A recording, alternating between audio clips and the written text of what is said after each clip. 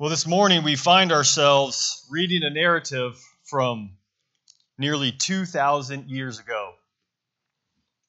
A people of God that had been taken out of the land because of their unfaithfulness. But a people of God who have been brought back into the land because of the faithfulness of God. Because he has been faithful to the covenant promises that he gave Abraham, Isaac, and Jacob. For nearly 70 years, they were in exile. 70 years. They had been kicked out of the land. They had come back into the land in 538 BC. But here in chapter 6, we find ourselves 20 years later, around 516 BC. And for the past 20 years, they've been floundering. They've stalled out on what God has called them to do. And so God injected his word. He sent the prophets that they might listen to the word of God. And we read in verse 14 that the elders and the Jews built and prospered through the prophesying of Haggai and Zechariah. The word does what it always does. It injects life into God's people.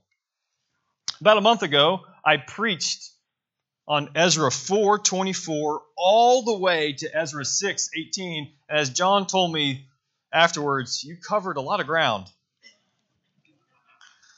What I want to do this morning is I want us just to look back at these last few verses of this chapter, but also to look forward at the end of the chapter. And I want us to remember what we talked about last time. That all things are going according to God's divine plan. That God's divine, sovereign, eternal decree is working. And the scriptures tell us that. They tell us that in verse 14. They finished their building by the decree of God of Israel and by the decree of Cyrus and Darius and Artaxerxes, the king of Persia. Everything is working out according to God's decree. And he does this without violating the wills of people, without being the authors of sin, without removing the contingency of second causes. Everything that we've seen from chapter 1 to chapter 6, we've seen happen because God has been faithful to his people. And today I want us to ask ourselves, how does this grace of God allow us to be God's people? Because that's what we see in chapter 6. That's what we see at the end of chapter 6. God's people are flourishing because of God's grace for them. And I want you to ask yourself, what does God's grace look like in my life? What does it look like in the life of my family? What does God's grace look like in the life of our church? As John often says, this is the question before the house.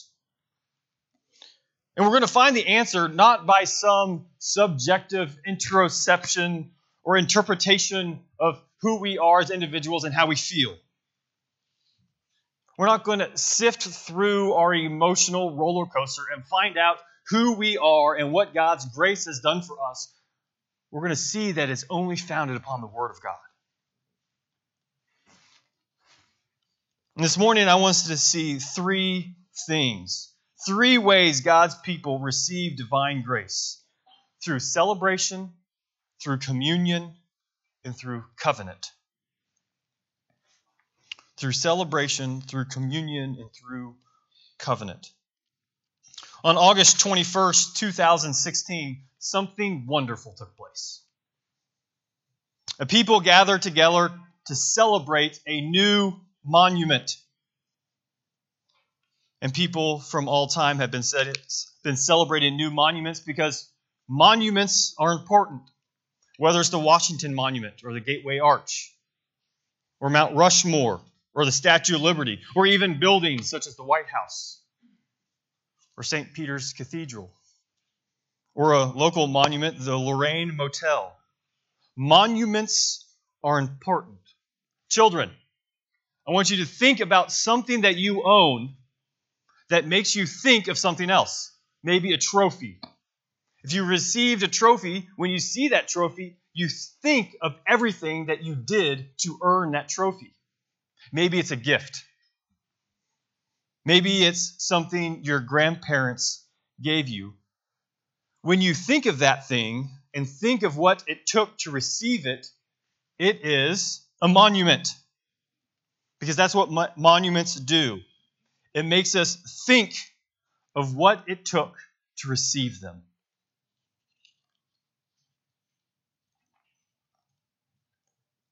It can create great honor and dignity. But monuments can also cause sadness and sorrow if it reminds us of something that we lost or someone that we lost. Monuments are historical reminders memorializing what matters. And when we see a monument, we must ask ourselves, what happened? And we can see this not only in our personal lives and not only in the history of the United States or world history, we actually see this throughout Scripture. Throughout Scripture, God tells His people to build monuments, whether they're altars or buildings or memorial stones, or simply writing the Word of God in their houses. The Scriptures are filled with God's people making monuments to remind them of what? What is the monument in Scripture supposed to remind the people about? The faithfulness of God. Right? When we see these monuments throughout Scripture, we're supposed to remember God is faithful. Well, what happened on August 21st, 2016? I'm sure you're dying to know. Well, on August 21st, 2016, a small group of people, around 200, gathered to commemorate and memorialize God's faithfulness to them. And they were gathered in a place in Fayette County. Because on August 21st, 2016, the members of Christ Presbyterian Church dedicated this building as a monument of God's faithfulness to them. Maybe you were there. I hope you remember it well. And if you weren't, I found the sermon from that service and posted it this past week, so you can go back and listen to it. And if you listen to it, you will very quickly hear the importance of that service. As Chris Treat barely made it through the scripture reading, he almost ugly cried. You will hear of that great day of celebration that this church had in this community, celebrating God's faithfulness to us. Chris knew of its significance. He knew of its importance. Many of you all knew what went on to create this church. And we gathered to joyfully celebrate not what we have done, but the faithfulness of God. Right here in Fayette County, in this place, when you see this building, you come inside this building, it should remind you of God's faithfulness to His people. A physical building, not some abstract saving of our souls. That, of course, that happens. But God gave His people, He gave us a building as a monument of what He has done for us in Christ. He has blessed us. He loves us. And this should cause us great joy. When I went back and I listened to that sermon, I listened to Chris Treat, the church planter of Christ Presbyterian Church. And I heard him fighting off the tears as he read the scriptures. It reminded me of Ezra 3, when the people came back into the land and they built the altar. And they were singing and worshiping, and some of them cried out and were mourning. And some were yelling with joy, and they were all yelling so loud that it was hard to distinguish who was weeping and who was celebrating. Because in Ezra 3, the people knew what was going on. The people knew that the temple foundation was being laid because of their unfaithfulness. They had been kicked out of the land, but they were now celebrating that they were who they were, and they were where they were by God's grace alone. And it caused them overwhelming joy. And then we see that same thing here in verse 16. They finished the building, and it caused them joy. And the people, verse 16, and the people of Israel, the priests and the Levites, and the rest of the returned exiles celebrated the dedication of this house of God with great joy. Because the temple represented that God was amongst his people. The temple was a representation of God's favor for them, of his promises. The temple was at the center of their worship. It reminded them of who they were and what they were called to do. And on August 21st, 2016, Christ Presbyterian Church gathered together to celebrate God's covenant faithfulness to them. Is that what this church does for you? How often do you drive down Teague Store Road and see this building and remind yourself, God has been faithful to us? Do you say when you see it, do you see that building? That's a memorial. That's a building solely founded upon God's grace for his people. Because that's what was behind Chris Treat's tears, right? Chris Treat knew of the sweat and the tears, the struggles, the happiness, but also the dark times of what preceded the building of this temple. As I talked to Bill Ray, Chris Treat knew of Bill Scheibe and Chief Gibbons and Carl Ray, and the prayer that had gone on from the members of IPC and the people that helped start this church. Chris Treat and John and the 8 deacons and elders, they all knew what this building meant. And it had nothing to do with them. It had everything to do with God's faithfulness to his people. They were celebrating everything that God had done, everything that God was doing, and even further yet, they were celebrating everything that God will use this church to do in this county and in this world for the glory of Christ. This church building is a memorial of God's faithfulness. And in this building from August 21st, 2016, and probably, I think a little bit before that, I wasn't really here then, until March 15th, 2020, Christ Presbyterian Church had gathered every Lord's Day to remember of God's faithfulness.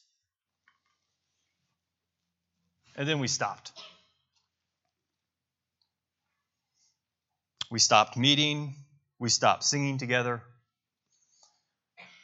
We stopped for 12 consecutive Lord's Days, and we didn't meet under this roof. How many of you drove down Teague Store Road during those 12 weeks? How many of you pulled into the parking lot and were constantly reminded of God's faithfulness to you? Let me ask you, what did that do to your family? What did that do to you? To not be constantly reminded in this people, sitting next to the people you're sitting next to now. What did that do to you? That you didn't meet, that we didn't meet for 12 weeks. We had to go almost 3 months without being inside this building. And for us, when we stopped, we didn't stop completely. We put sermons online. We put music online. We put the online bulletin that I'm sure a lot of you went through for about 2 weeks. Just joking. But for 12 weeks, we didn't completely stop. But we stopped. And then when we came back, we had regulations. We couldn't have too many people. We recommended masks. We weren't singing. 12 weeks we went without meeting together. In Ezra 6, the people had not worshiped together for 100 years. 100 years. And they had nothing. No music. No singings. I mean, I guess they didn't have masks either, but they had nothing.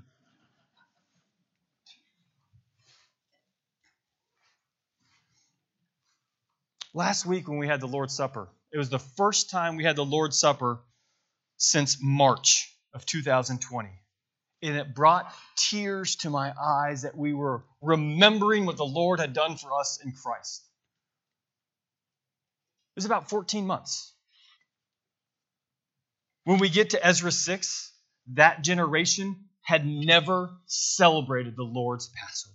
Not once, because they couldn't celebrate the Passover without the temple.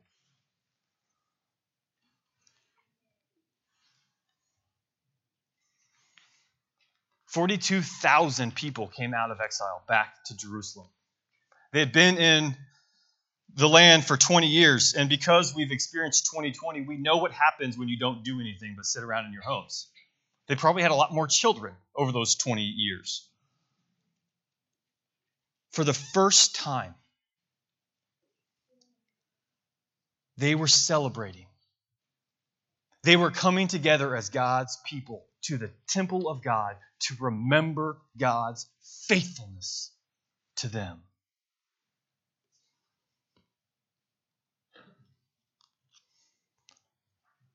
What does this building remind you of? When you see this building, does it cause you to have joy? Because that's what we do here. That's what we do inside these walls. We are to be a joyous people for what the Lord has done for us. In seeing this building, you should remember that we gather under the name of Christ. And that should overwhelm us. Overwhelm us with joy. What does it do for you every time you drive down Teague Store Road? I'm going to get a little bit more specific. So let's be honest, it's Father's Day.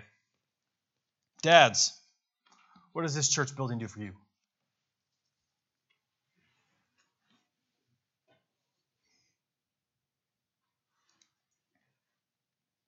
Let's be honest. Does it get us excited? Because guess what? If it doesn't get you excited, it probably is not going to get your kids excited. Right? Because the kids see through us, right? They see what really matters to us. They see what gets us excited. They see what causes us joy. Do we have joy when we come to this building?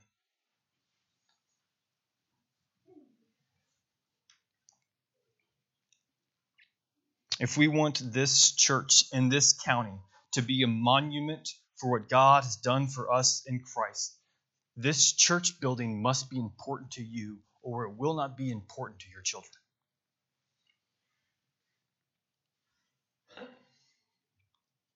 if what goes on in this building does not excite you because of the work of God, your children will see how you react when you talk about the work of God. I know, because it happens to me all the time. I can get really excited. This is my job. I'm the pastor. I'm supposed to be excited on Sunday mornings. I do get excited. I can hardly eat on Sunday mornings because I know what's going on here. God is feeding his people with the eternal word. He's feeding us with Christ. And yet sometimes I can barely pray with my children. And they see that. They know what's more important to me. Sometimes I don't read the scriptures with them. And guess what? They see that. They see I would rather watch another Marvel movie for the 100th time than to read the scriptures with them.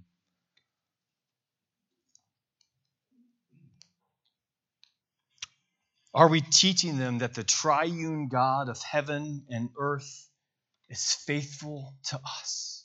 And does that cause us joy? Because our children will see that. There was little joy in Babylon. While the people were in exile, they didn't have anything to celebrate. But then God returned his people. And I think it's just incredible to see. The people did nothing. It was just like a second Exodus. Because when the people came out of Egypt, what did they do? They walked. And this is what we're told here in Ezra. When they came out of exile, they walked. God did everything by his divine grace. God reminded his people that he, again, remembered them and was gracious and faithful to them. So we see in verses 17 and 18, the people had a party. Right? 100 bulls, 200 rams, 400 lambs as a sin offering for all of Israel. 12 male goats according to the number of the tribes of Israel. And they set the priests in their divisions and the Levites in their divisions for the service of God at Jerusalem, as is written in the word of Moses. God was at work. And by his divine grace, he called them out of nothing. They didn't belong there. They belonged in exile, right? Because of their sin. The people belonged in exile. But because of God's mercy and grace, he brought them and constituted them as his people. Well, guess what? You don't belong here. I don't belong here. If this church is founded upon things that we do, if this church is dependent upon the work of men, none of us belong here. But this is what the temple, this is what this church memorializes.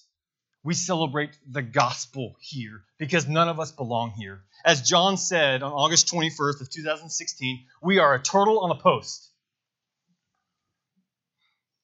We don't belong here. But it's because of God's divine grace that he has called us to be his people. And he placed us here in Fayette County. Because our sins have been dealt with in Christ. He has cast out our past and placed us in Christ. This building, this church, we are a people that do not represent our own work.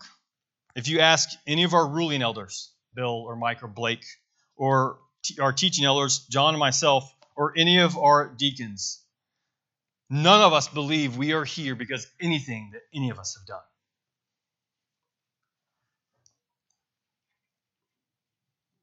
We are here. This building stands in this place today because of what God has done in Christ.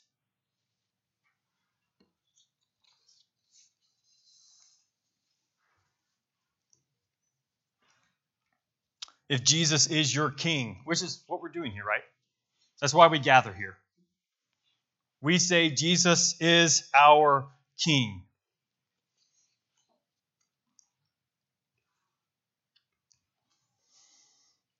Then whatever you do, this church should give you your deepest sense of identity.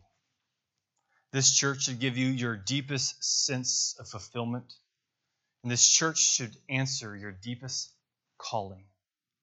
Because all that we have is in Christ. This is why we celebrate with joy. This is why we are here. And this is why the people in Ezra 6 are having a party. Because God's divine grace for them.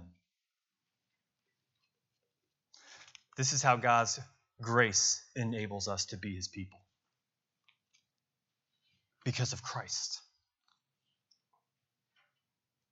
Is that what this building stands for you? Is this what you're teaching your children or your spouse or your grandparents or your grandchildren or your neighbor or your coworker? Christ Presbyterian Church is in Fayette County to proclaim the glory of Christ and his faithfulness to his people.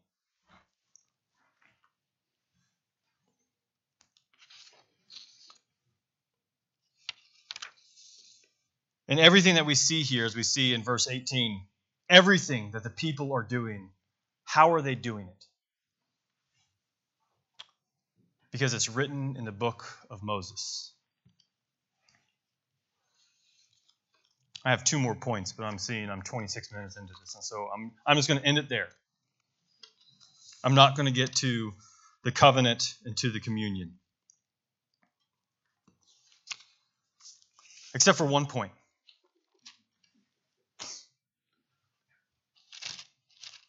The people celebrate, they dedicate the temple. Then a month later, they celebrate the Passover for the first time in almost 100 years. But let's look at this. Let's look at this verse. Verse 21. It was eaten by the people of Israel who had returned from exile, and also by everyone who had joined them and separated himself from the uncleanliness of the people of the land to worship the Lord, the God of Israel. If you remember Exodus 12, who was supposed to celebrate the Passover? Israel. That's it. Or anyone who had been circumcised in the house, because they had received God's covenant blessing. But what do we see here in verse 21? Anyone who has separated themselves to the Word of God, to the covenant document of God's people, anyone who is separating themselves is receiving the Lord's Passover. Genesis 12 is being fulfilled, where God's people are fulfilling their purpose to be a blessing to the nations. Remember, Haggai and Zechariah are prophesying. What does Zechariah say in Zechariah 2? The new city will not have walls because of the multitudes of people that the gospel will bring in, celebrating the faithfulness of God. The feast, the Passover, is breaking the barriers of ethnic Israel and blessing the nations. And we see this fulfilled at Pentecost. We see this fulfilled in Acts 10, when the Gentiles believe. Because God is faithful in Christ. This is what this church stands for. We are a pillar in this community for God's faithfulness and God's unmerited grace in Christ. This is how God's grace enables us to be his people, to be a blessing to the nations. Let's pray.